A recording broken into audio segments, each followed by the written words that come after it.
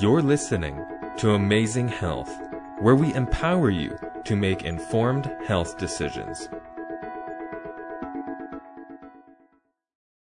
This is The Fountain of Youth, Episode 5, with Diane Burnett. Tonight is going to be on protecting the brain. Thank you for coming. I know your interest in health is deep, and I want to welcome also those that are around the world that are going to be tuning in and watching. I think that health is important to every one of us. So again, tonight I pray that you will learn something that will benefit you as far as taking care of this wonderful body that God has given us. And before we get started, we need to ask for the presence of our Lord, who has made this body, and that He has promised to give us the wisdom we need to know how to do anything He asked us to do, but especially take care of our health. Let's pray. Our Father in heaven, You have given us such assurance of Your love, and that You desire that our whole body, mind, and spirit will be preserved blameless unto the day of Jesus Christ. So, Father, we turn to You as our Creator. Would You give us the wisdom from heaven that we need? Would You help us as we study Your Bible to understand the principles that will keep us in health, even as our soul is kept? Father, be with us tonight. Speak through me again. Make my words clear and understandable, and give us teachable spirits. I ask in Jesus' name, amen. Well, if you had a choice between an illness that afflicts your body and an illness that afflicts your brain, which would you take? You'd take the one that would afflict the body? I believe so. You know, one of the saddest things is to see someone to really lose connection with their brain. My father is suffering from some dementia. He's probably moderate to severe. He still recognizes his family members. You know, he's not to the point where he looks at me and doesn't know who I am. But he knows he's forgetful, and within a period of 20, 30 seconds, he might ask you the same thing 2-3 times. You know, and it's hard for the patient as well as for those who take care of them. And so of all the things that God has given us, I value health of my mind. And, you know, as we get older, it seems that that thing on top of our shoulder tends to work a little bit with a little more struggle. But God has a way not only of preserving us in health in our body, but in our mind. And there's a close connection between what goes on in our body and what goes on in the mind, because they're all connected, isn't it? The blood flow that goes through the body goes to the mind. When you're in pain, does that impact your thinking? It definitely does. So there's this communication, and one does not get afflicted without the other. So we want to understand, above all things, how to keep our mind in sharp working condition. I want to read a passage to you that I hope is familiar to all. Romans 12, verses 1 and 2. This is one of my favorite scripture songs, but I'm not a singer, so I am not going to sing it for you. But it says in Romans, I beseech you, therefore, brethren, by the mercies of God, that you present your bodies a living sacrifice.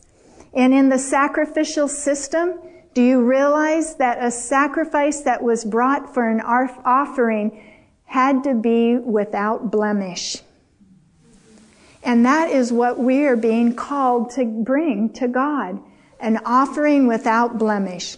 Now, sometimes things happen to us, and we can't prevent some of the events that happen to us. We might be born with physical defects or maybe even mental, but we definitely do not want to do things that are avoidable. So putting things in our bodies, around our bodies, the behavior of our lifestyle, these things impact our life. And God is calling us to present Him present ourselves as a living sacrifice. And it says that you might present your bodies a living sacrifice, holy, acceptable to God, which is your reasonable service. We do not own ourselves. God is saying, bring yourself as an offering to me. Why? Let's read the next verse. Be not conformed to this world, but be transformed by the renewing of your mind, that ye may be able to prove what is that good and acceptable and perfect will of God. Is it possible to think that we are serving God, but not truly understand His will? If our minds are confused, we might think we're doing the right thing, but we might be off track. And so if our minds are renewed, it means that God wants us to have clearer perceptions. We want to be able to open the Bible and have the Holy Spirit speak to us and know that we are pleasing God. So that's our foundation for why we want to change the things that we do in our life. So we're going to be talking about how to protect the mind, the brain. And do you realize that in general, the adult brain weighs just about 3 pounds? That's not very much, is it? So that's like your hard drive up there that's controlling everything you do, not just your physical movements, not just how your lungs work and your heart works, but of all things that the brain does, it thinks. How does the brain think? You know, scientists can't figure that out. They know a lot about the brain. But this 3-pound mass up here is what keeps you going every day. It's what helps you make decisions.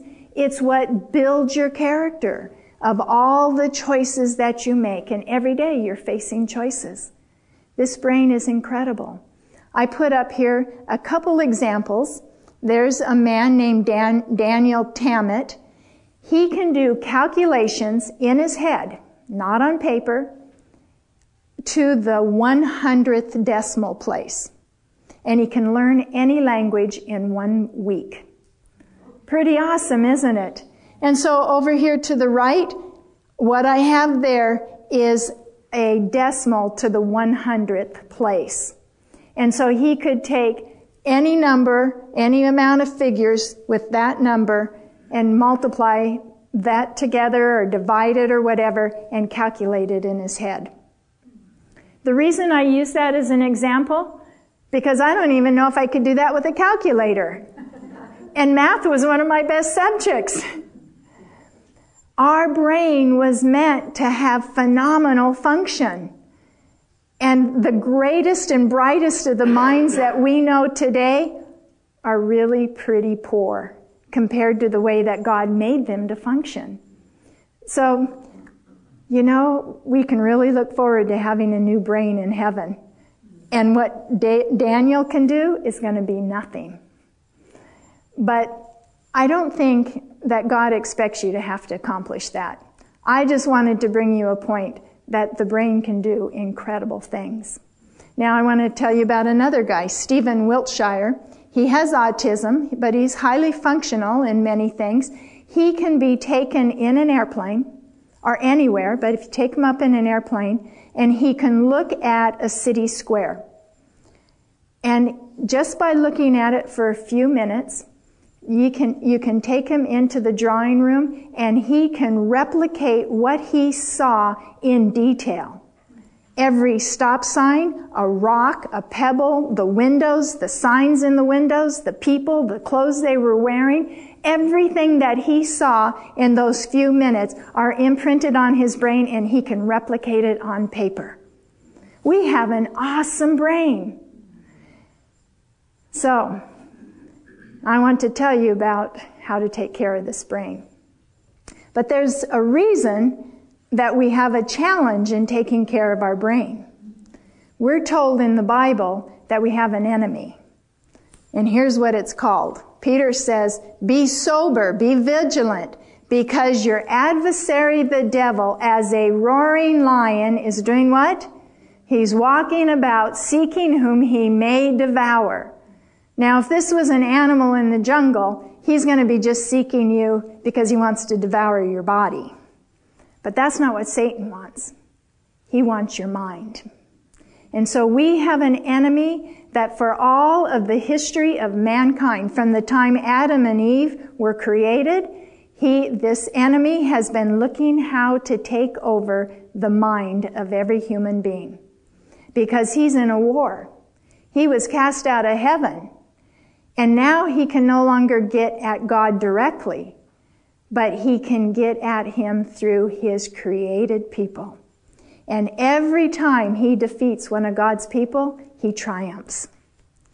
And so God wants us to protect our mind and to have the helmet of salvation, to have the strength of body, because this body is the vehicle that carries your mind. That's the whole purpose of your body. It's not to look beautiful. Although God wants us to look healthy. An unhealthy person isn't really, attractive. But if someone might be born with features that aren't the most beautiful, but when they're healthy and vibrant and following the Lord and they have a purity and holiness of integrity, it's a different character, isn't it? They're attractive. So that's what God wants for us. How do we know that there's an enemy out there attacking your mind? Let me just give you a few statistics. This is particularly for America. Good old United States. One of the wealthiest countries, strongest countries that's ever been. More than 30 million Americans are taking an antidepressant. 1 out of 4 women between the ages of 40 to 50 are on an antidepressant. Alzheimer's, which is a serious form of dementia, it has now climbed up into the top 10. It's number 6 of causes of death. That's serious. We look at cancer and we worry about that, but as we talked about not having your mind, losing connection, there's a lot of people that are suffering from this. About 1/3 of foster children and nearly 1/2 of kindergarten through 12th grade students are on at least one psychiatric drug. Suicide has now taken more lives than car accidents. Suicides increased 30% over the last 10 years in the ages between 35 and 64. Something is going on with our minds. It's been under attack. One of the founders of the modern specialty of psychiatry, his name is Carl Menninger. One of the first books he wrote is called The Human Mind. And here's what he says. Psychiatry is a science, and the mentally ill are only slightly different than healthy individuals. What do you think about that? We all think that we might be pretty stable, but really, we're not. We just kind of teeter on that balance of being stable. Why is the brain so important? These 80 billion brain cells that we have with a myriad of connections between each other, they are the communication system between the mind and the entire body. But more than that, they are the only medium through which heaven can speak to you. They're like our telephone line. I don't hear it so much anymore because I think cell phones have improved. But that saying, can you hear me? Can you hear me now? Can you imagine God up in heaven? Can you hear me? Well, let me get in a better position. Can you hear me now? When our brains are disconnected, we can't hear God's voice. And sometimes because of static in our brain, what we think we're hearing is not the same thing that God is saying. So it is critical that we keep our brain functioning. Well, I'm going to give you some good news. I'm only going to touch the surface of some points. We're not going to go through all the laws of health. We have talked about the laws of health, the essentials that we need as humans, and I'll just list them. We need oxygen, right? So we need oxygen, we need nutrition, we need water, we need exercise, we need sleep, we need to keep our body temperature at an even keel, and we need, what have I forgotten? Sun? Did I say sun? And we need love. And whenever our body is missing any of these elements in the way that God gave them to us, something's going to break. And any of these imbalances are going to affect our brain. You can't affect the body without affecting the brain, and you can't affect the brain without affecting the body. So we're going to go a few of these things. And in the lectures that we've been having previously, we've talked a lot about diet. So I'm going to talk a little bit more about diet, but we'll go into a few other things.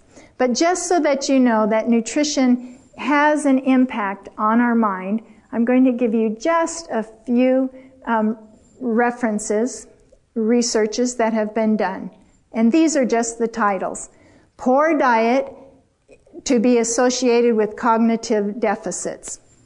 Junk food during pregnancy and for the first 5 years of life predicted aggression, hyperactivity, worrying, sadness, and anxiety in that child's life.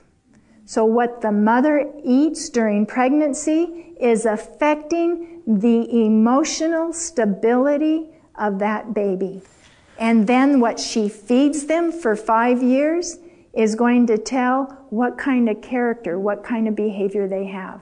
And if it is not health-promoting food, if it's the junk food, if it's the high-fat animal food diet, it's going to impact that child's behavior. There's a lower risk for depression with better quality diets and increased anxiety with higher intake of processed, unhealthy food. So our mental stability has a foundation in the food we eat. Here's a few more. They found that saturated fats and refined sugar impact brain proteins that are involved with depression, that are involved with protection against oxidative stress. In our cancer lecture, we talked about oxidants, free radicals. So these free radicals are not only breaking the DNA and promoting cancer, but they're also going to be disrupting what's going on in the brain. There's oxidation that happens in the brain from high saturated fats and refined sugars. Also, new cell growth promotion. So the brain has to repair. You know, people used to think, or scientists used to think, that the brain didn't really change after you're mature. But what they're finding is it's constantly changing and molding and reshaping. And so these high-fat diets are impacting the ability of the brain to repair itself and to promote new growth. High-fat diet disrupts clearing of amyloid. Amyloid substance is what's implicated in dementia and particularly in Alzheimer's disease. So a lot of what's causing the increase in Alzheimer's and other forms of dementia is because in today's world, generally around the world, people are taking in more and more saturated fats. And even not just from animal fats, but from plant-based saturated fats. So too much of a fat, whether it's from animal or from plants, are going to affect the brain. They found that simple and high levels of carbohydrates create greater cognitive impairment. So simple and high levels of carbohydrates, those are your refined foods, your sugars. your white flours, your white rice, things that are separated from the package that God put them in. Well, what about meat? Does meat have an impact on the brain? Here was a study that was done, and they looked at inflammation that occurred in the brain. They said that while there are mental health benefits from fatty acids in fish, there are also negative effects because of arachidonic acid.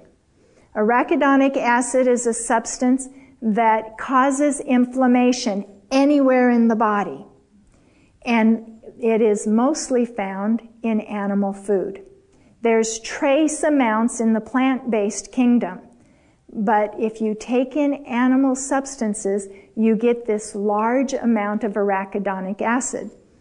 Pro-inflammatory metabolites of arachidonic acid from animal products cause neuroinflammation. So it can cause inflammation in the lungs and cause lung problems. It can cause inflammation in the blood vessels, and you get cardiovascular disease. But it also impacts the brain, and your brain gets swelling just like the rest of your body does. Here is a chart of arachidonic food sources. So up at the top, we see that chicken and chicken mixed dishes, along with eggs, are at the top for arachidonic acid. We always think, oh, go for the white meat, because we thought that that helped keep the cholesterol lower. Well, they're finding now that that's not so true. Now, this problem with the arachidonic acid may not be the same as with the cholesterol, but what I'm pointing out is this good white meat is one of the highest for arachidonic acid, which means it's going to be the highest for inflammation in the brain. And then you've got beef, sausage, franks, bacon, ribs. Those I would actually thought would be at the top, wouldn't you? Some of these higher things, but chicken takes the top. And then down midway, you find fish. So fish really is much lower when you compare it to where the chicken and the eggs are at. But if you come all the way down, I didn't put it on here, but when you get down to things that are like your carbohydrates, your starches, your breads, your cereals, those have very low levels. They had maybe, it was like 2.3. So you get way down to the point where they're not causing the significant problem that you see from other animal products. Down on number 9, you see Mexican mixed dishes. Mexican food can have animal products in it. There's chicken and there's beef. But one of the prominent foods that's used in Mexican food that's causing the inflammation is cheese. Cheese is highly inflammatory to the body. And especially for people that have arthritis, if they will go off of dairy, and particularly cheese, they will find a greater improvement in their arthritic condition. This is just a chart. It's very complicated, but what I want you to see is right up there at the top in the middle, arachidonic acid. And then it branches down, and what it's saying is that arachidonic acid breaks down and it's promoting the prostaglandins, the leukotrienes, and these two things, when they are inflamed from arachidonic acid, lead to production of cytokines.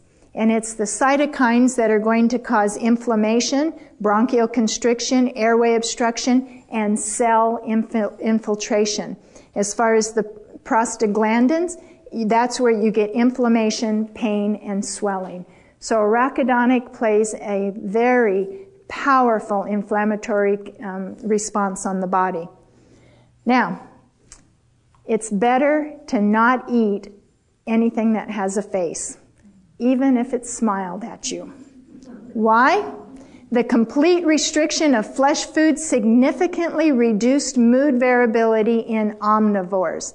What that's saying is the group that were eating flesh foods, that's what we call omnivores, They had, as they give them a score for moods, for whether they're depressed, anxious, angry, irritable, it was all their scores were down as far as maintaining an overall happy mood. And the conclusion of it, as they compared that to those on a vegetarian diet, they said perhaps eating less meat can help protect mood in omnivores, particularly important in those susceptible to mood disorders like schizophrenia, depression, bipolar. They will have an improved stability in their mental function by staying away from meat. Well, let's jump off of food and let's touch on water. Let's look at how the water impacts your brain. This study showed that dehydration causes shrinkage of the brain tissue, and it's associated with an increase in ventricular volume. So the brain tissue itself is shrinking, but the fluid part of the brain is increasing. So that puts pressure from the inside instead of a nice healthy tissue. Prolonged states of reduced water intakes may adversely impact executive functions such as planning and visuospatial type planning or thinking. It directly affects how we think, how we make judgments. And we are living in a time when the enemy is out after us stronger than ever. And it is important to be able to understand what is right and what is wrong, because we are standing on the verge of eternity. So, we want to drink our water. We'll talk about water and the good kind of water in just a minute. Here's another one. Dehydration is linked to greater stroke damage. And this was put out, there was two researchers, one from the University of Arizona College of Medicine, that's my school, and then one from Johns Hopkins. They have found that people who aren't well hydrated when they have a stroke are 4 times more likely to have adverse effects from their stroke than those who are well hydrated. So if you are in a condition where you're susceptible to having a stroke, being dehydrated is going to cause more damage than if you're well hydrated. Now, this study doesn't show it, but other studies show that keeping well hydrated will actually prevent strokes. So water is what keeps your blood nice and fluid. Your blood gets more sticky as you are low on water. Loma Linda study, this was one done in about 2002. Drinking high levels of water can significantly reduce the incidence of coronary heart disease. Now, we're not talking about that tonight. We're talking about the brain. But do you think that keeping the blood in the heart in good circulation is going to impact the brain? Whatever impacts the heart is going to impact the brain. So drinking water is going to be significant in keeping the brain healthy. Drinking high amounts of plain water is as important as exercise, diet, and even smoking in preventing coronary heart disease. The water that you want to drink needs to be the purest and softest water you can get. In 2007, I believe it was, a lab in Oregon finished researching all of the water systems of the world. They looked at fish in the streams in Alaska. They looked at the water and the fish in the Arctic, the Antarctica. Everywhere they could go in the world, they tested the fish. And 100% of them were contaminated with mercury. So our water supply is contaminated. You don't want fluoride. You don't want chlorine. And we won't go into that tonight, but these are chemicals that are impacting our health, and they break down our heart, they break down our brain.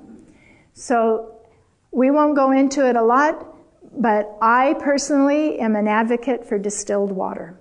It's the purest water. And you also want soft water. Soft water means no minerals. Everyone thinks that distilled water is dead water. It doesn't have anything in it. Well, water's not meant to have anything in it.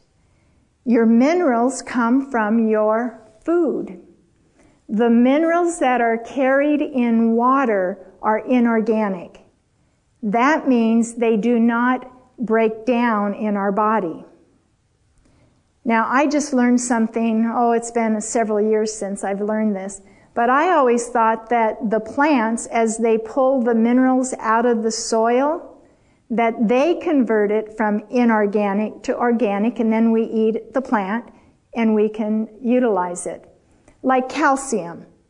So the plant pulls the inorganic calcium. It's in the form of calcium carbonate. If you take a supplement, make sure you never take calcium carbonate. That's rock. It's limestone. You can't break it down. And it's going to be deposited throughout your body, in your eyes, in your heart, in your gallbladder, in your kidneys, in your brain, in your eyes.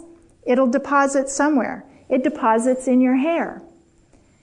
So you want it, what happens then, it's not the plants taking them out. It's the bacteria and the fungi in the soil that breaks down the minerals and makes them usable for the plant. So you want to have your soil rich with good bacteria and good fungus as well. And that's a whole lecture on gardening, and I'm not a top gardener. So how much water do you need? Before we get off the subject of water, you want enough to keep your urine pale yellow. Very few people can say they drink too much water, but there are a few that drink too much water. A woman killed herself one time from drinking 2 gallons of water at a time. So you don't want to drink too much. But the average adult, even someone about my size, can handle 3 quarts of water a day. So you want to get a good amount. You want at least 8 to 10 glasses, 12-ounce glasses of water a day. Now, the way you drink your water, you want to take water in as soon as you get up, before your meal. Ideally, if you go to bed with an empty stomach, there should be no food in your stomach when you go to bed. If there's food in your stomach when you go to bed, when you wake up, that food has sat in your stomach all night and rotted. And you're going to have a sour stomach, and you're not going to feel like eating breakfast. And when you drink water, it's not going to flush out. So what I'm telling you is, to make this plan work, you got to go to bed with an empty stomach. So try not to eat 2 to 3 hours at least before going to bed. And you want a light meal so it's not heavy and hard to digest. So first thing in the morning, drink at least 2 cups of warm hot water. You can do anywhere up to 3 to 4 cups. And you want to drink it in a short period of time, like 30 seconds, maybe a minute. It's basically guzzling it. You just chug it down. Because if you just work on sipping it, this plan doesn't work. You want that bolus of water to hit your stomach. It opens up the pyloric valve at the end of the stomach and flushes into the intestinal tract. It's like giving yourself an internal shower. It stimulates peristalsis, and it flushes the stool out. It's like a roto-rooter. And then as it gets to the colon absorbs the large amount of water. So you are giving every cell in your body a morning drink. You know, mostly overnight you're not drinking a lot of water. So you've gone that period of time that you're dehydrating. And so you want to give your body this boost. And the water is to cleanse every part of your cell. And you don't want anything in it. You don't take a shower in Coke, do you? Or even orange juice or apple juice. You want just water. That's what cleanses us. So ideally then it will give you a nice flush. Now, the complaint that I hear is, but then I have to go to the bathroom so much. Well, that's why we have restrooms, you know. It's good to go. It keeps your kidneys functioning. So then you don't want to drink again for, if your meal's a half hour, coming up a half hour. So drink up to a half hour before your meal. Have your meal with no water at your meal time. When you drink water with your meal, you dilute the digestive juices, and the stomach cannot work on the food that's in it until that water's absorbed out. So no water with your meal, and then wait at least an hour up to 2 hours after a meal, and then start drinking water again. But this time, don't drink large amounts. This is where you just want to work on like a half a cup to a cup at a time. And continuously drink throughout the morning until your next meal. And then, if your meal is going to be, let's say, at 1 o'clock, a half hour before, at 12:30, you want to take in another 2 to 3 cups of, this is easier in the winter time when it's cold. The warm water helps to relax the muscle and kind of invigorate everything going on. And if you do that a half hour before your meal, what that will help do is move the bowels, stool out. So you want to keep the stool cleansed. This will prevent constipation. And so then you wait another hour or 2 hours after your meal, and then start drinking water again. And you can cut down a little bit before you go to bed so that you're not up throughout the night drinking or having to go to the bathroom. All right. There's much more. I could give you a whole hour on water. Water's so important. But we're going to move on back to our disease here, Toro capsicum annuum. This is a very common condition. In fact, it's a problem with the majority of the world today, particularly the Western world. It leads to the top causes of mortality. Do you want to know what it is? It's couch potato. Toro capsicum annuum is Latin for couch potato. If you're a couch potato, you are going to suffer from the top 10 diseases that take life. So, let's look at what exercise does to the brain. This was a presentation, and I just took the opening slide. And it says physical inactivity is the biggest public health problem of the 21st century. Inactivity. We're just going to look at a few other studies. This is from a Dr. Levine. A new study says if people sat 3 hours less each day, it would add 2 years to their life. In fact, I didn't put this study in, but a new study has just come out in the last few months that shows that sitting is more detrimental to your health than smoking. Because when you sit long periods of time, the blood gets stagnant. You're not breathing deeply. And so what they're recommending is, instead of people having a desk, even getting stand-up desk so that you stand up and keep the blood flow going. But it's important to keep moving. So if you do have a sedentary job, every hour at least you want to get up and do some kind of exercises. You know, I'm not going to do them here on stage, but you know, you can just jump, you can put your arms out, you know, keep moving. Well, it impacts our mind. So this is a prescription for mental strength. Voluntary exercise will increase levels of brain-derived neurotropic factors and other growth factors. So these factors that are stimulated from exercise, they're things that cause the brain to flourish and to make new connections and to have stronger activity. It stimulates neurogenesis. It causes new brain cells to form. It increases resistance to brain insult. So if you breathe something you shouldn't breathe, or if someone hits you in the head because they don't like what you said, or anything like that, your brain can respond quicker and improve and heal faster. It improves learning and mental performance. Now, I told you I wasn't going to have a lot because I want to save time for question and answers. But I just wanted to tell you a brief little bit about how I got interested in health. Basically, growing up, our family was very outdoorsy. My parents both were into exercise, so that wasn't a problem. But, I was born in the 1950s, and the standard American diet wasn't too bad, and my mom home cooked all our meals, so we didn't have a lot of junk, but we had a dessert at least every day. My mom made homemade cookies. She made great chocolate chip cookies and peanut butter cookies, and as soon as I was old enough to cook, actually she started me cooking at the age of 2. But, I was making my own cookies, and I knew how to put a dessert together in about 10 minutes.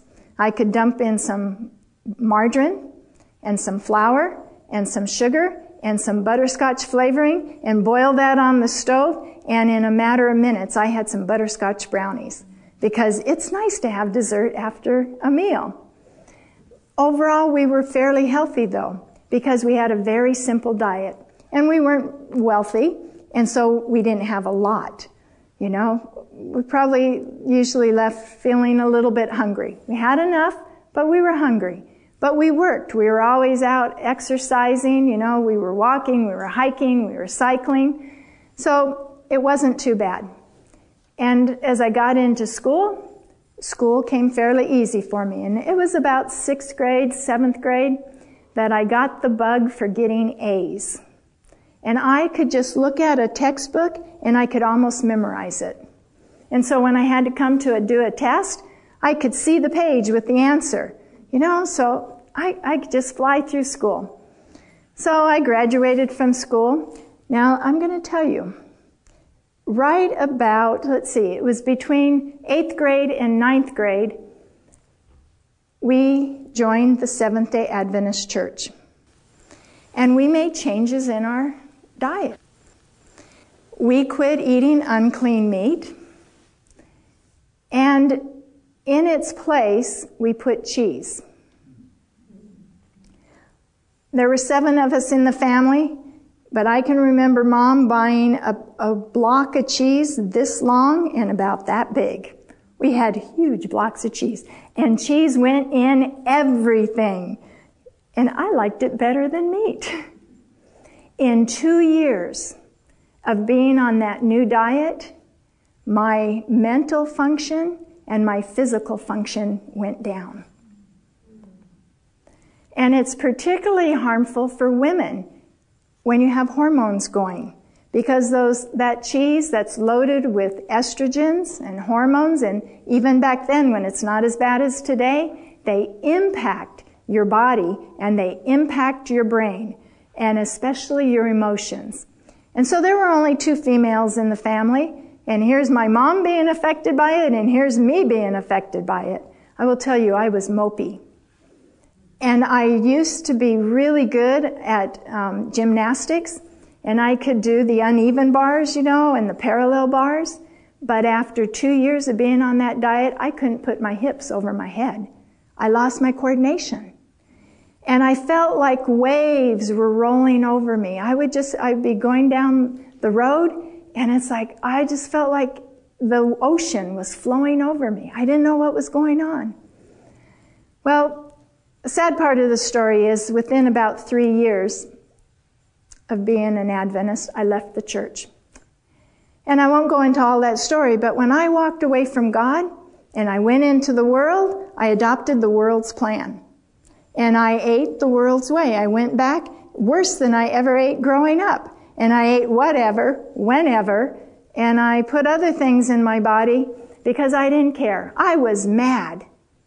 I was mad at Christians that said they were Christians, and I said to myself, if that's the way Christians are, I don't want to go to heaven. Well, guess who paid the price? I did.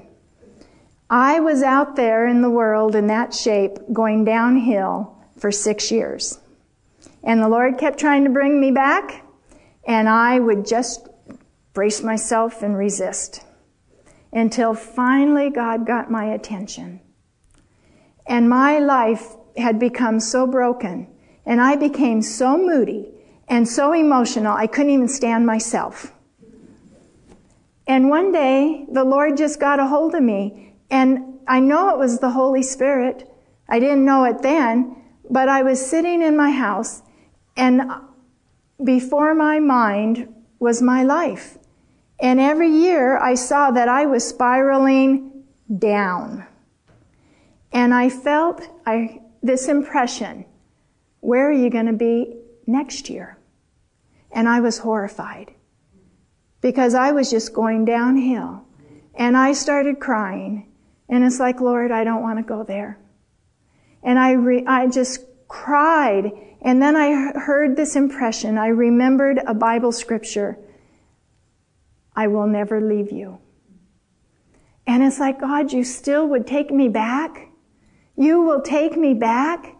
And so I said right then, I want God. It's not about church. I believe in church. I believe in God's people. But it was a choice to follow God. And so I gave my life back to the Lord, and I found someone that taught me about health that I'm teaching you today. And I went on a 7-day cleanse. She invited me up to her house, and so I went on this cleanse, and all we ate was wheatgrass and barley grass and beet tablets and carrot tablets, and I was starving. And we took bentonite clay to help pull out toxins, and we did psyllium husk. You know, it was a total new experience to me. I took a week off of work, and I didn't tell anyone where I was going because I didn't want them to tell me that I was a quack. You know, I didn't want any negative thing.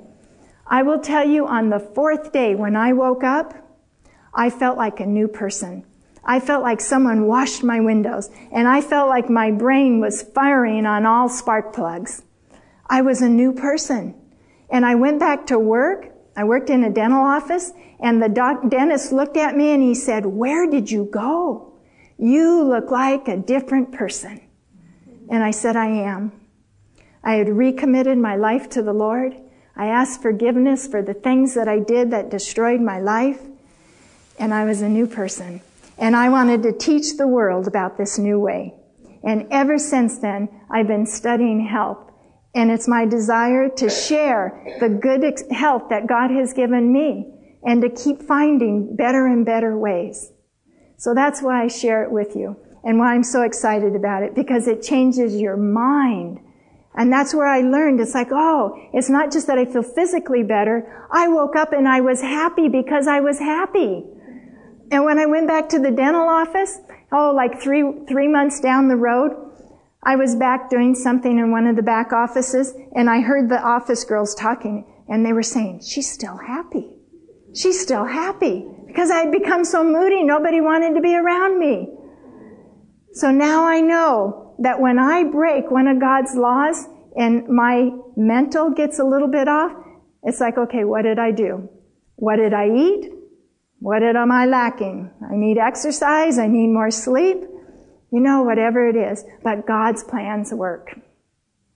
Now, we're going to have time for question and answers.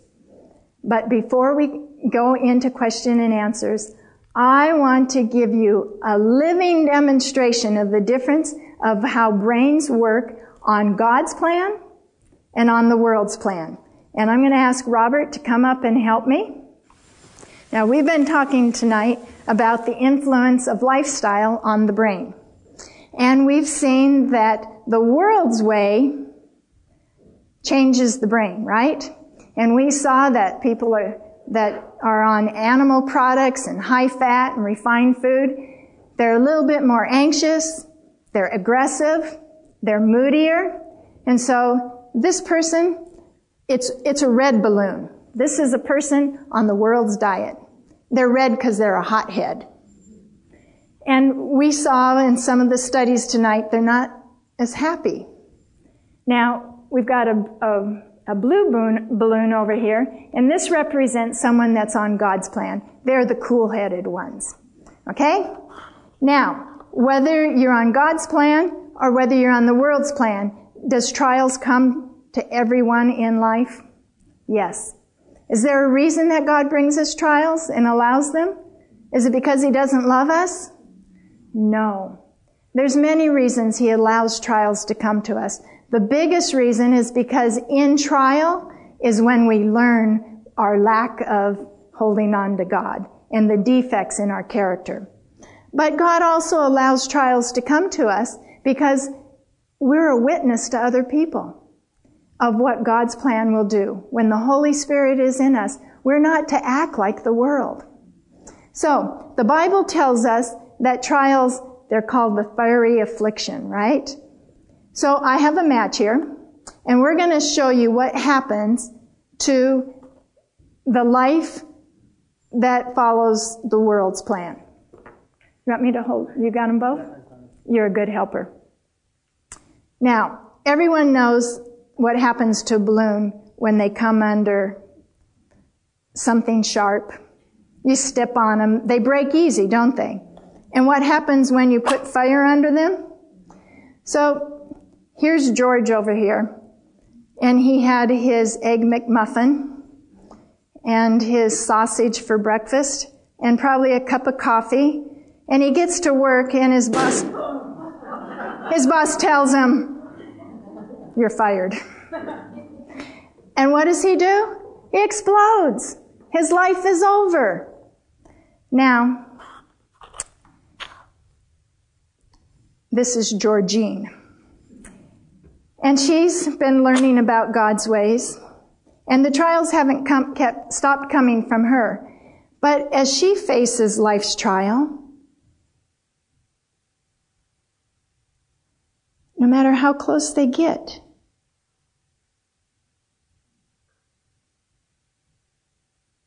the fire even touches it.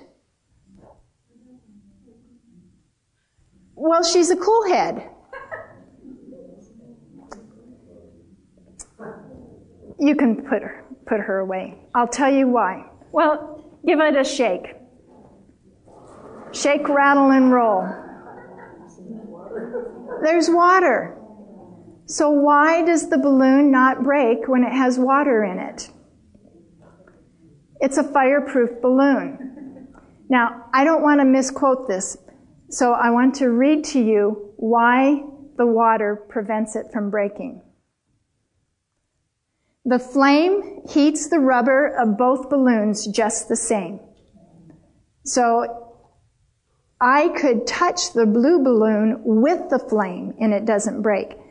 So it even got hotter. The rubber of the balloon without water becomes so hot it becomes too weak to resist the pressure of the air inside the balloon. So the heat was too much. It's heating the air in the balloon. It's not just the fragility of the latex, it's the pressure from inside. So it weakens it and it pops it. Now, how does the balloon with the water resist breaking in the flame? When the water inside the balloon is placed in the flame, the water absorbs most of the heat from the flame. What is the water? What does it represent? The water represents the Holy Spirit. And when we invite God into our life, He fills us with His presence. And He gives us His presence in terms of the Holy Spirit. And so the trials of life don't come. In fact, He might even allow them to get greater. But Jesus has gone before us, and He has absorbed the strength of the heat. His feet have pushed down the thorns so that even though our path is rough, He takes the blunt of it. And so it's not just a mystical, magical thing He does. He gives us His peace and His presence, but He says, here's a lifestyle plan. And science has proved that His plan brings calmness that you wouldn't have otherwise. So it is our privilege every day to ask for the Holy Spirit to come in and to help us to withstand and not become a hothead, but to be able to go through the fire and not be burned.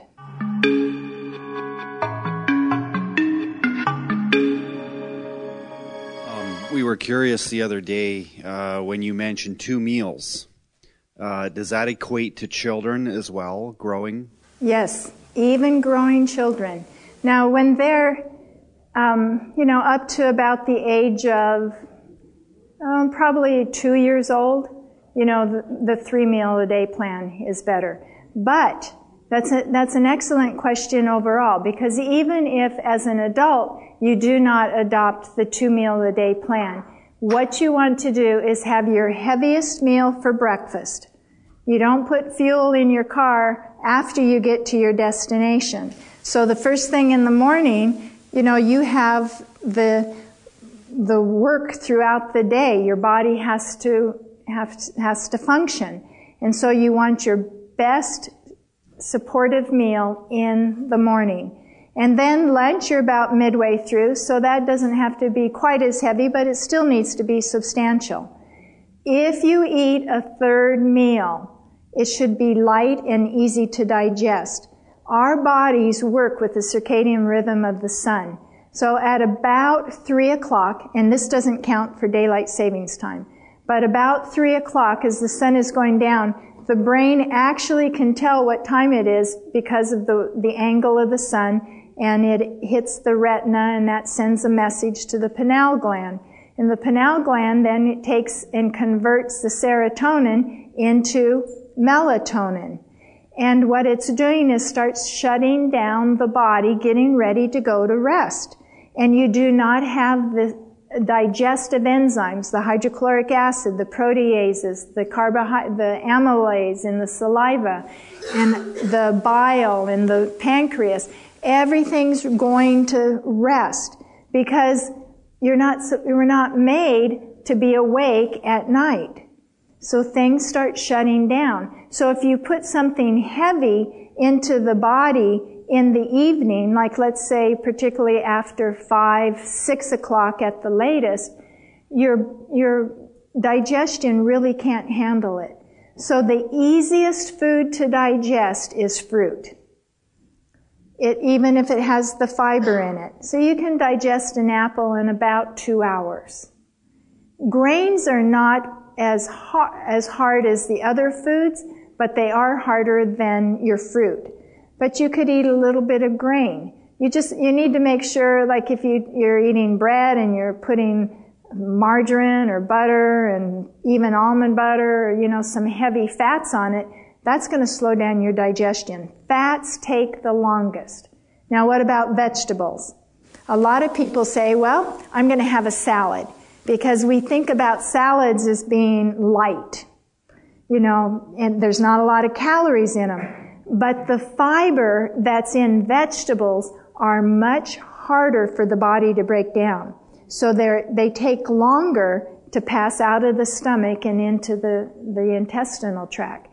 So the 2 foods that are the best to eat for a third meal would be fruit and grain, either or. Okay? And so just make it light. Now, problems for people that have like food addiction, the main thing is once you start eating, you want to just keep eating. And it's very hard to stop. So I always found it hard to eat a light third meal. So I just did better when I cut it out. So anyway, those are the principles. 5 hours between meals, 5 to 6 hours, and you want to go to bed on an empty stomach. And people that have tried this plan with enough calories and enough nutrients, even if they're doing hard labor on 2 meals a day, they can sustain themselves through the day. For the grains, do you have to soak them, and for how long and why? That's a good question. She's asking how long, to soak the grains and how long to cook them. Any seed, any food that is a seed, you need to soak. Now, I'm not in that good of a habit. It takes a lot of planning, but you have your nuts and your seeds, but there's other seeds that we eat. You realize grain is a seed? Because if you take that kernel of grain and you put it in the ground, it's going to grow. So it's a seed. It's just not high in fat like our nuts and seeds that we think about. And then you have your beans. Those are seeds. There's genes that are in enzymes that are in these seeds that prevent them from sprouting when they're sitting on your counter, right? So when you take and soak your grain and your seeds and your beans, what you're doing is washing away that it's an anti-trypsin factor. And it washes that out and allows the plant to release its nutrients. And so it's the sprouting process. So you're not going to get the full benefit out of these foods if you don't pre-soak them. Now, I'm not the expert on soaking grains. It's fairly easy to soak your seeds, your nuts, and your beans. Just soak them for about 8 to 12 hours. I like to use clean water. Just fill them up. And your beans, like if you put about this much in a bowl or a pot, you want to cover them at least double or even triple because they swell up and absorb the water. Pour it off in the morning, give them a rinse, and then you can go ahead and cook them. Your beans and even your grains need to be slow cooked. You want to cook your legumes for at least, I would say, 6 to 8 hours. Some of my beans I like to cook in a pressure cooker, like garbanzos. They might not be the healthiest that way because there's so much heat on them, but I try to put them under low cook, and it tends to make them nice and soft. Now your grains, I'm not proficient yet at soaking grains because it's hard to soak your grains. You can even soak your flours, but it changes it. It makes it difficult to cook with. So I haven't made a big practice of doing that. That's a whole different style of cooking. But let me tell you, even if you don't cook them, what you need to do is cook them sufficiently long. There have been studies that have been done that grains that are fast cooked, like let's take rice. If you cook rice in 30 to 40 minutes, you put them under a low simmer, it'll soak up all the water and they'll be ready to eat in about 40 minutes at the most. And if you have one of those rice cookers, scientists have taken the cooked rice and they have put it into a broth and they've looked at it under the microscope. And what they found is that there's still starch particles that the body cannot break down. They're very, very tiny, but it's critical when you take them into the bloodstream because these undigested starch particles go through the body, and when you particularly get up into the brain, into the frontal lobe, the little capillaries are so small that red blood cells have to fold in half to slip through. But the starch particles are bigger than a folded in half red blood cell. And what it does is it clogs the artery. They call them like a micro stroke. You don't notice it because it's so small. But over a period of a lifetime, as you start getting up into your 50s and your 60s and 70s, these constant micro strokes can cause a problem where it's destroying brain tissue. So it's adding to the problem of dementia. Dr. Agatha Thrash at UG Pines years ago did a study. She's a pathologist and her thing is looking under microscope. So they took a number of grains and they cooked them for different periods of time, like 10 minutes, 20 minutes, 30 minutes, 40 minutes, an hour. So at different increments, they would take these varying grains and she would look at it under the microscope. And she determined from that how long you need to cook each grain. Now, I don't remember it all, but I remember one that really shocked me. Quick cooked oats, they had to be cooked for 40 minutes before that starch was broken down enough that it could be totally digested. Quick oats. So you get into your regular cooked oats, those need to be cooked about an hour. What I found is the easiest way to cook rolled oats is in the oven, because then you can put them at a lower temperature and cook them for a nice hour to 2 hours even.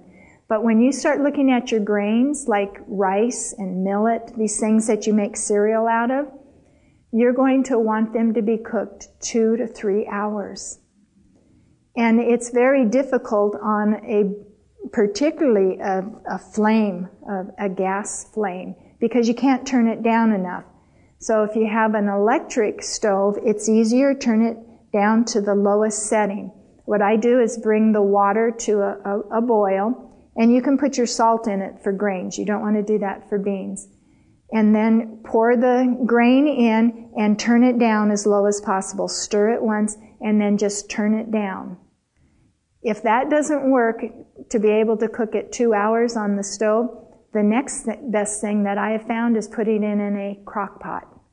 And I do the very same thing. I bring my water to a boil. I put my grain in the crock pot, pour the boiling water over it, put it on low. Well, it depends on your crock pot, because every gauge is different. So either low or high, and it will cook nicely in about 2 hours. Now, what about your things like bread? Because we don't cook bread that long. Maybe 30, 40, 45 minutes at most, 50 minutes. The benefit of bread, the browning that happens on the outside, that helps break down those starch particles.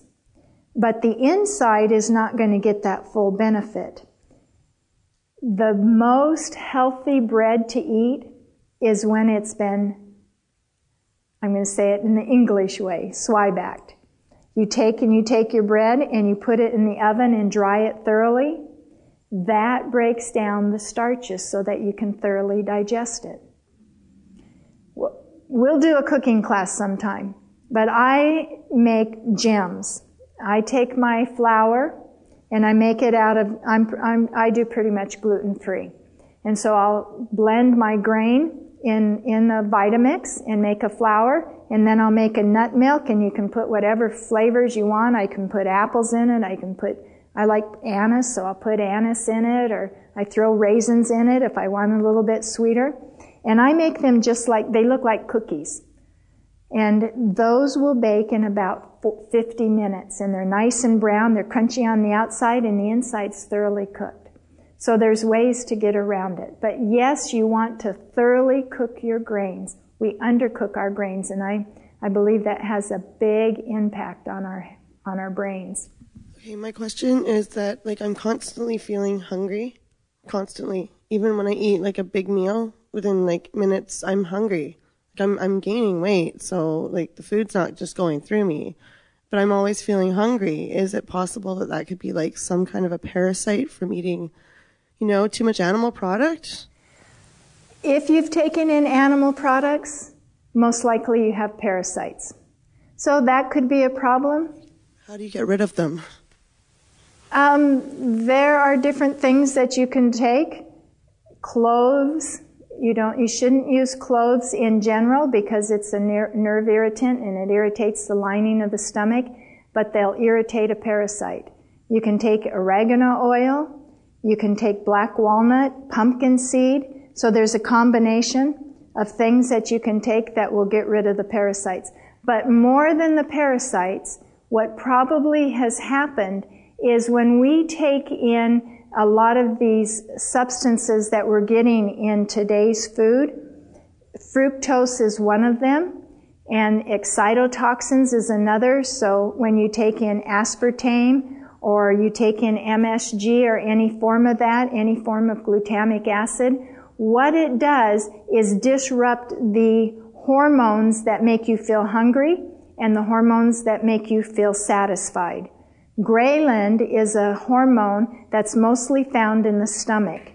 And as the stomach is emptying and shrinking, it stimulates these cells to produce ghrelin. And ghrelin then goes out into the bloodstream and goes to the hypothalamus. That's your hunger center.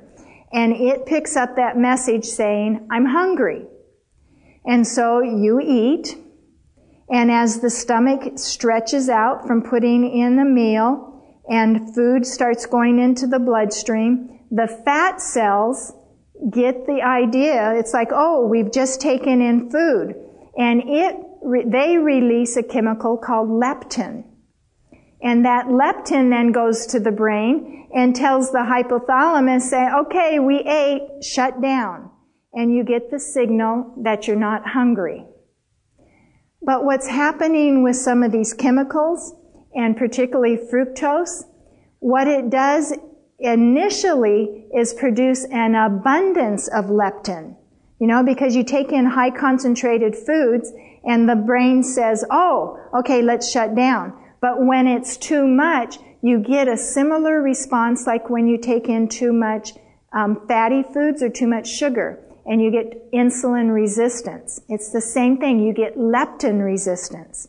And so the brain starts numbing down to the message that you're not hungry. And it's overridden and you're constantly feeling hungry.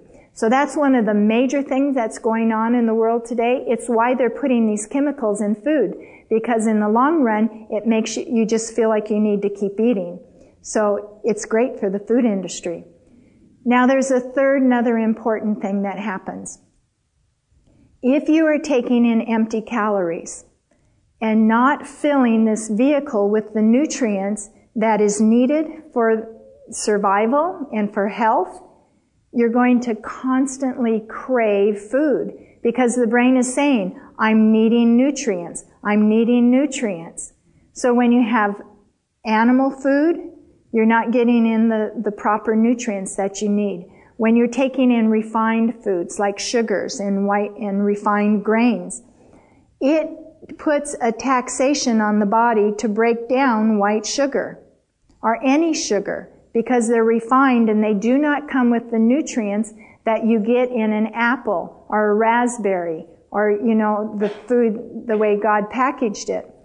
So you take in sugar, and even those sugars come from, let's just say, sucrose, and it's come from sugar cane. Well, it's been extracted out, and the vitamins and minerals needed to put glucose into energy do not come with the package. So it gets into the cells, and this is complicated chemistry, but I think you can get it.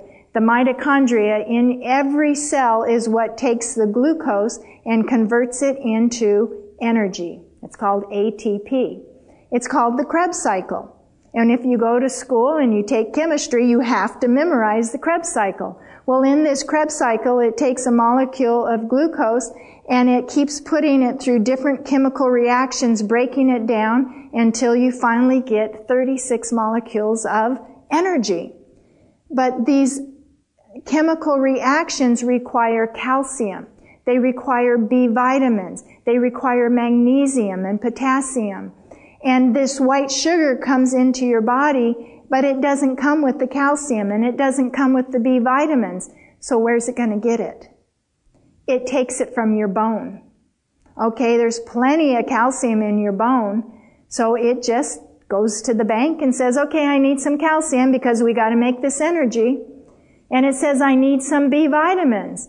Well, your nerve tissue is rich with B vitamins. So it just goes to your nervous system and it borrows a little bit of your B vitamins. That's why kids and people get a little bit more cranky when they take sugar in, because their nervous system has been robbed.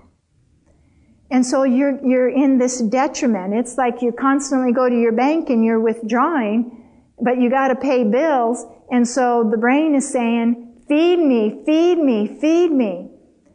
And we're not feeding ourselves. And a sugar craving is usually the need for protein. Good protein. The body cannot utilize animal protein very effectively. What it's wanting is the protein the way God made it. And so it's looking for this solid nutrients. The best source of protein, whether it's animal or plant, the best source are green leafy vegetables.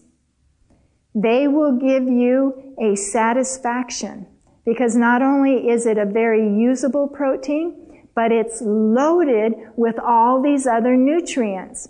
So when you start putting the nutrients in that you need, remember we have the basic laws of life. When you're putting in the right nutrients, the body's satisfied. So when I was changing my diet, and I had this struggle, I was hungry, and I was used to eating a lot, and especially if I was trying to do 2 meals a day. But I would find that I would get kind of shaky, and you get that feeling like I gotta eat or I'm gonna die. Well, one day I was talking to my mother about it. And I asked her, I says, Mom, do you ever get that feeling anymore? Because we both suffered from not true hypoglycemia, but it's what's called the hypoglycemic syndrome. It's where your blood sugar drops. And when it's dropping, even if it doesn't drop below normal, the brain gets panicked because it has to have glucose to function. And so it sends a message to the body, feed me now. And my mom said, no, never. Why do you? And I said, yeah, I still get them. But I don't know why, because I do all the laws of health and I went through them. And she goes, you don't eat as many greens as I do. And it's true. She would eat this big salad and she would have a parsley drink every day. And if we went out hiking or cycling or whatever activity, she would make that parsley drink and pack it with her. And so I said, okay, she's right. First time in my life, I said, my mom's right. I wasn't arguing with her. I went home and I said, okay, I'm going to try it. And we have a store called Trader Joe's. And they have wonderful greens. They had organic arugula. Have you ever had arugula? It's the highest source of calcium per calorie that you can get. 1,300 milligrams of calcium per 100 calories. Of course, you have to eat about 2 bags of it to get that much. But so I got arugula, and I got spinach, and I got corn tortillas, and this is before I knew about GMOs. And I would take my corn tortillas and I'd flame them over the fire. I had a propane stove or a natural gas. And then I would take avocado, spread it on it. That's a great replacement for margarine. And then I took my greens and I chopped them up and I make sunflower seed dressing. I blend some sunflower seeds, lemon juice, water, and salt, and it makes this nice, beautiful, creamy dressing. And I mix that on my salad and I put it in my corn tortilla and I have my green tacos. And I would eat 4 of those for breakfast. And I would have a serving of beans with it. I will tell you, I could go 8 hours without getting that shaky feeling. And I had strength. And my little girl, she would eat the same and she had the same strength to keep going. So, it might be a challenge for some people, but what worked for me, I've seen work for others, especially if you have blood sugar issues. If you have your good greens and beans for breakfast, you will be satisfied on 2 meals a day. Because then if you eat 5 to 6 hours later and you have a nice meal, and a lot of times I eat my beans and greens for breakfast, and I still do that today. And then for lunch, I have a simple meal of some grains and some fruit. I am never hungry in the evening. I can go with just drinking water, and then I like that nice empty feeling. But it's having that substantial food. And now it might take time to fill up your nutrient bank, so give yourself some time. But I will tell you, the more you put those greens in, the more satisfied you're going to feel, and you're going to heal that system of leptin and ghrelin. Okay. If I mix many kinds of fruits and put them in the blender, does it make any difference if I eat it fresh or as juice? And I make a big amount and then put some in the freezer and keep some in the fridge. Okay, so she's wanting to make a fruit smoothie. Well, that's not too bad, but let me tell you a little bit about digestion. There's good, better, and best. So that's not bad. And, you're mixing that up. The problem is that when you make it into a smoothie, how easy does it go down? It goes down really easy, doesn't it? How much time does it spend in your mouth? It hardly at all, right? So that's the biggest problem with it. Digestion begins in the mouth.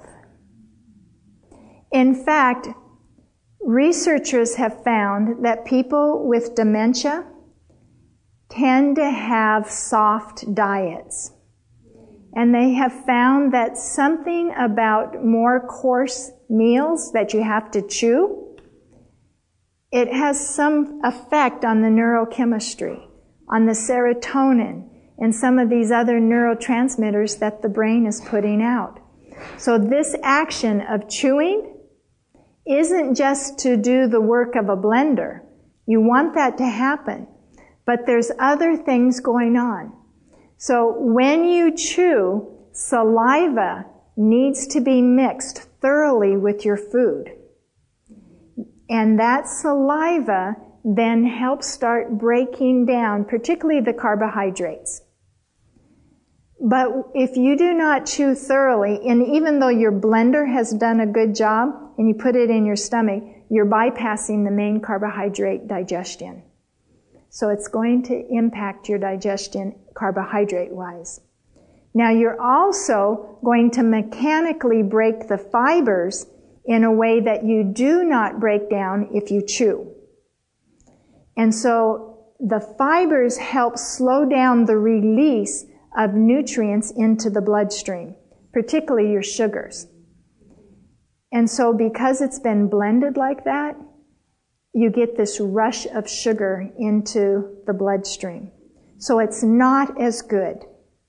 Now, what I'd recommend that you do, one, you don't want to eat it real cold. You know, some of these smoothie recipes put ice in it. Ice shuts down the stomach. And the body has to warm the meal up before it can start working on it. It literally paralyzes the stomach. So if you make a smoothie, you don't want it cold. And if you eat it cold, you want to hold it in your mouth long enough to warm it up. The same thing is true about green smoothies. You need to chew it to get the full benefit. Let me tell you a story. I've been telling this story for probably 20 years. A woman that worked at the health center that I went to work at years later told me this story, but she gave me no reference. She had read a story about a couple of prisoners of war from World War II. When the war ended and they were going and releasing the prisoners, they came to this certain camp and they found two men that were fairer and fatter of flesh. Now they weren't fat by any means, and they weren't even as fat as I am, but they weren't emaciated. And they went to them, and guess what they asked them? Where did you get more food? They had to have had more food from somewhere, because they weren't skin and bones like the rest of the prisoners. And they said, we didn't have any extra food. And they said, well, how come you don't look so emaciated? And they said, because we chewed our one piece of bread for 2 hours. The longer food remains in the mouth, the more satisfied you are, because it releases these hormones that help you to benefit what you're getting. While the food is in the mouth being chewed up, your taste buds aren't there just for your pleasure. Those are chemical messengers. And when the tongue detects that you're eating something sweet, that you're eating something fatty, that you're eating something with protein, the tongue is picking up the chemistry of what you're eating. It sends the message to the brain, which sends messages to your liver, to your pancreas, to your intestines, and to your stomach. Get ready, here comes sugar, here comes fat. And if you just gulp your food down, the body doesn't produce as well as having the heads up. Isn't it incredible how finely tuned we are? And then because they were chewing it for so long, it was thoroughly broken down. And so the body could extract maximum nutrition out of it. Now, I had no resource for that. I think she might have read it in Reader's Digest or something. So it's like a good story. But by principle, it fits the physiology of how digestion works. Well, I would tell the story and I would say, now I don't have any science or any proof of this story, but the principle is there. Well, a few years ago, I was in Washington State giving the health lectures and I told the story. There happened to be a family from Japan. They're living here in the United States. They hadn't even had their green card approved yet. And they came up to me afterwards and said, Dr. Diane, we know of that experience. We had friends and family that were arrested and put in prison over in, I believe it was China. And they were given one little white rice ball for one meal. That's all they had to eat. And they would take that rice ball and take one kernel of rice at a time and chew it and chew it and chew it. By the time a half hour was passed, they had only eaten half of their rice ball. And then they would share it with the other prisoners. And they maintained their weight and their vitality better than any of the other prisoners. So, the most important part of digestion is right here.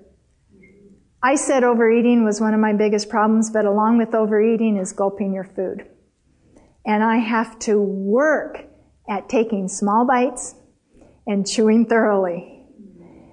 I heard a family that said that what they did to start to try to slow down their eating was they took chopsticks. Now, if you're raised with eating with chopsticks, no problem. I've seen them shovel it in with chopsticks. But if you're like me and you have no dexterity with chopsticks, it's an excellent way to slow down eating. But just consciously think about how long food remains in your mouth. So many people I know have thyroid issues and have to take Synthroid or are, their thyroid's out of whack. And why is that, and how can you best get it back into balance? That is a huge question. And I'll just give a short answer because there's information out there that you can look at. But thyroid problems are epidemic. They're epidemic. I would say it's at the top of the list. Your blood goes through the thyroid every 15 seconds. The thyroid is what fine-tunes your metabolism. Every part of your system depends on that thyroid working. And so when you're taking toxins in of any form, but we're getting hormones from animals and animal products, that's impacting our thyroid. We have a lack of iodine in our food, and it is essential that we have iodine to make good thyroid hormone. But another big problem is that we are having poor digestion. We have inflamed intestinal tracts. And food that is normally healthy and good is becoming toxic to us. We're not able to break it down. It's becoming like foreign substances. The gluten question is at the top of the list. And even mainstream medicine is concerned about it. I run into people all the time, and they're changing their... And I come across more and more people telling me, well, I'm on a gluten-free diet. And I said, really? Who told you that? My doctor. My doctor. It's in mainstream medicine, this concern. Here's what I know about it, and from what I see, I'm convinced it's a problem. Modern wheat has been hybridized over the last 50 years. The best bread comes from high protein. The higher the protein, the nicer the bread is. And so to make nice wheat and to be in competition, they're hybridizing it. They put in wild goat grass. They put in things that our bodies don't break down so well. And all of this hybridization has created protein structures that are foreign to our body. It's similar to dairy. Dairy has protein that we can't break down, and it becomes an antigen, a foreign substance, and our body attacks it. Well, it's happening with wheat, and there's people who are more sensitive than others. And anything you can't break down is a promoter for inflammation. Now, when the intestinal tract gets inflamed, the junctions in that intestinal tract swell up, and food particles, before they're thoroughly digested, leak into the bloodstream. And then you're getting reactions and tissue damage throughout your body. But the biggest damage is in the intestinal tract. So then no matter what you're eating, you're not breaking it down thoroughly. And anything you can't break down that you become allergic to impacts your adrenals. And when your adrenals are impacted, there's a close relationship between the adrenals and the thyroid. And so I see that allergy foods are one of the number one problems for breaking down the thyroid. So at the top of the list, what I would say with the epidemic today is this undigestible gluten. You can get the older forms of wheat, kamut and spelt, and they're bringing out some others. I don't even remember the names of them, like Ankorn or something like that. So they're becoming popular. In almost every store, you've got gluten-free, gluten-free. I don't like most of the gluten-free products, like the breads and things, because they make it out of things that aren't so healthy either. So that's a big part. But overall, it's things that we're taking in, whether they're heavy metals, the chemicals, and that type of the things that we're getting put into the food. So the purer the diet, I think the thyroid will clear up. But once the thyroid has been irradiated, because that's what happens to a lot of people when they have hyperthyroid, they will have irradiation to destroy the thyroid tissue. You are obligated to be on thyroid hormone. So if that hasn't happened, it is possible to bring the thyroid back if you follow a good program and do some other things. And iodine supplementation is necessary. I want to mention one other thing. The irradiation that we're getting through the air, that's also suppressing our thyroid. But I don't believe it's the biggest problem. Okay? Thank you. We do an awful lot of cashews for just about everything. Now, is there any... Cashews? Cashews. Now, is there any particular way to prepare a cashew before you use them, or?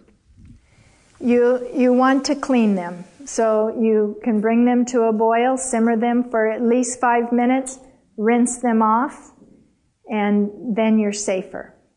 Okay? So they're just not, they're not at the top of the list of the most healthy nuts. Almonds are the top of the healthy nuts. In my country, in the United States, all almonds, whether they're organic or not, need to be irradiated.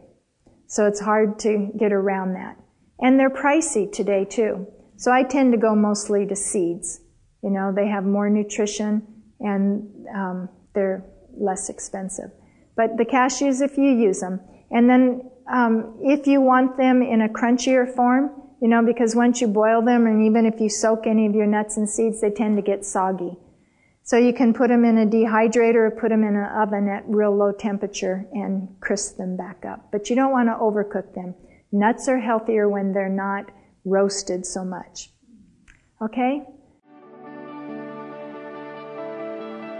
If this episode impacted you, please share it with others. Amazing Discoveries is a donor-supported ministry. To help us keep producing content like this, visit amazingdiscoveries.org. And, as always, you can find the visual presentation of this episode on adtv.watch.